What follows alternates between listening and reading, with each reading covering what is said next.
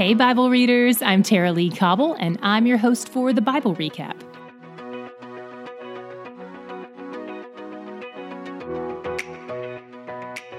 Today, we really got a glimpse into why Matthew, Mark, and Luke are known as the Synoptic Gospels. We read a lot of the same stories through 3 different lenses.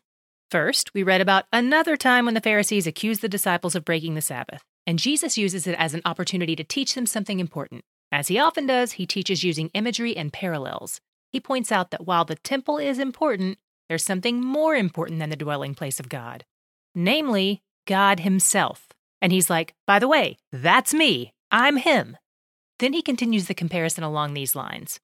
Sacrifice is important, but there's something more important than sacrifice, namely, mercy. The point he seems to be making with all of this is that the law is important, but there's something greater than the law, the God who made the law. And in this instance, he made that specific law to serve the people, so even the needs of the people are greater than the law of the Sabbath. The law at large shows us our brokenness and our need, and it points out what righteous living looks like, and that's important. But the law never terminates on itself. It points to him. And what the Pharisees have done is misinterpreted and misapplied God's law. They've twisted it into a version that no longer points to him and his heart. When Jesus gives examples of people disobeying the law yet being guiltless, he isn't endorsing anarchy or an abandonment of the law. God doesn't relax things or water them down in the New Testament. The standard for holiness is still the standard for holiness. Nothing has changed. So what's going on here?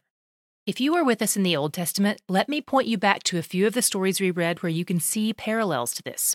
Think about when the Egyptian midwives were blessed for saving Israelite babies in Exodus 1, even though they lied in order to do it.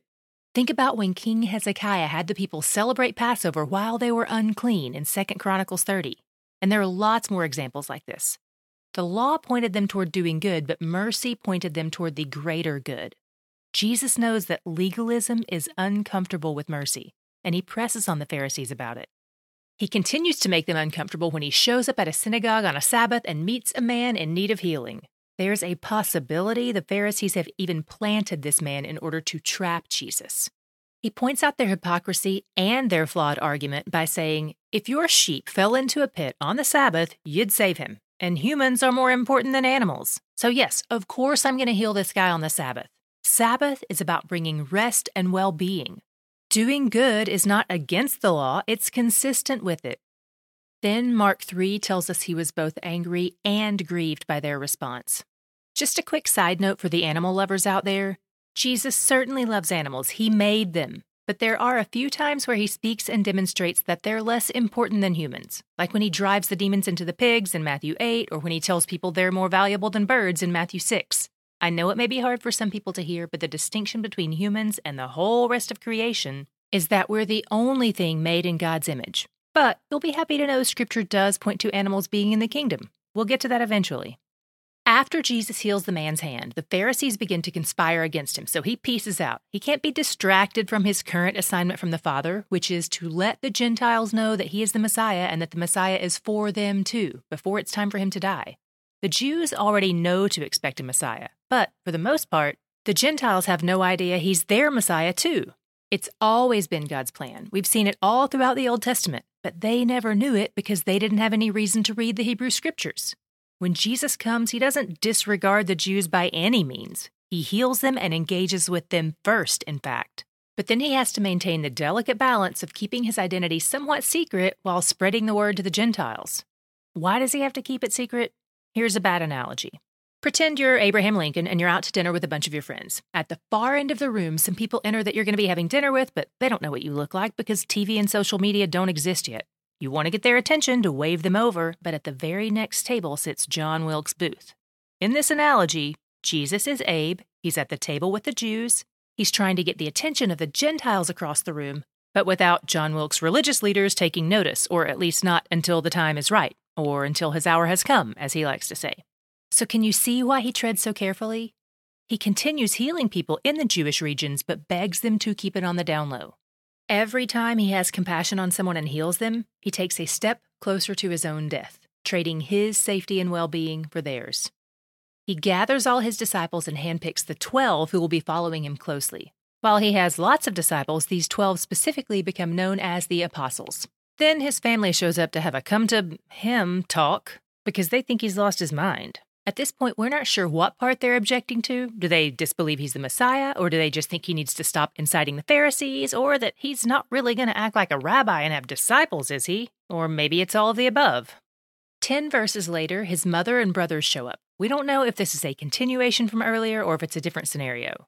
The people who are with Jesus say, "Hey, your family's outside looking for you." And he says, "My family is right here. It's you guys. It's everyone who does the will of God."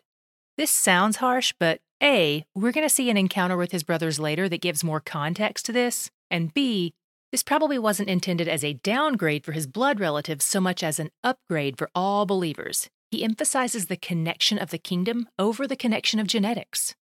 Then we see him going to heal a man who is both blind and mute as a result of a demon. Demons can have huge effects on a person's well-being. We'll continue to see this.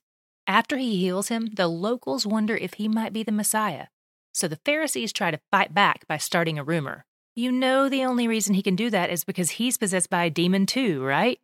And Jesus is like, that doesn't even make sense, you guys. If I were possessed by a demon, why would I be driving out demons? There are only 2 teams here, light and darkness, and I'm certainly not going to score one for the other team. Be rational. I did quite a bit of research on what comes up next in the text, the blasphemy of the Holy Spirit, because this seems to be an easily misunderstood passage. Even hearing the phrase, the unpardonable sin, can strike fear in people's hearts. So here are a few things that might help you breathe a little easier. First, what exactly is the blasphemy of the Holy Spirit? Given the context, it seems to be pointing to the way the Pharisees repeatedly and insistently attribute God's work to Satan when they know they're lying. By rejecting the work of God's Spirit through Jesus, they're rejecting the truth that Jesus is God. So maybe blasphemy of the Holy Spirit is specifically this kind of incident, attributing the Holy Spirit's work to Satan. Or maybe it's the more general rejection of Jesus as God, and if that's the case, then it falls along the exact lines of those who aren't adopted into God's family. Because everyone who is a part of God's family has affirmed Jesus as God, and everyone who isn't, hasn't. Kind of like how Jesus said, "Whoever is not with me is against me," in Matthew 12:30. Regardless which of these two it is, it should hopefully set your heart at ease to know that a true believer can't commit this sin, accidentally or intentionally. And we'll continue to see more scripture that points to this as we read, so stay tuned. Today, my Godshot was in Matthew, where we read about Jesus being the fulfillment of Isaiah's prophecies. The verse that stood out to me was 12:20, which quotes Isaiah 42:3. It says, "A bruised reed he will not break." I hear from so many of you who have been through spiritual abuse of various kinds, and I feel your pain, truly. I ache over the harsh words and the lies that have been spoken to you and about you by people in the church.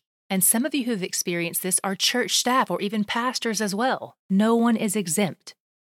I think about the things Jesus encountered today. Being falsely accused by the religious leaders, having his name on a wanted poster, then adding insult to injury, his closest friends and family turn against him. Of all people, Jesus himself certainly knows what it's like to be spiritually abused and to suffer the relational consequences as well. Not only has he been there, but we also see how he treats others who are going through it. The man with the withered hand who is maybe just a pawn to the Pharisees. The demonized man who they'd rather see stay blind and mute than be healed by Jesus. Those people weren't just suffering, they were suffering spiritual abuse on top of their regular suffering. And Jesus enters in. With gentleness and mercy and healing, a bruised reed he will not break. He shows love to the hurting, and if that's you, if you have fresh wounds, I hope you'll feel his nearness today, and that it won't frighten you. He's only harsh to his false accusers, and if you were one of those, you wouldn't be here today. So I'm glad you are, because he's where the joy is.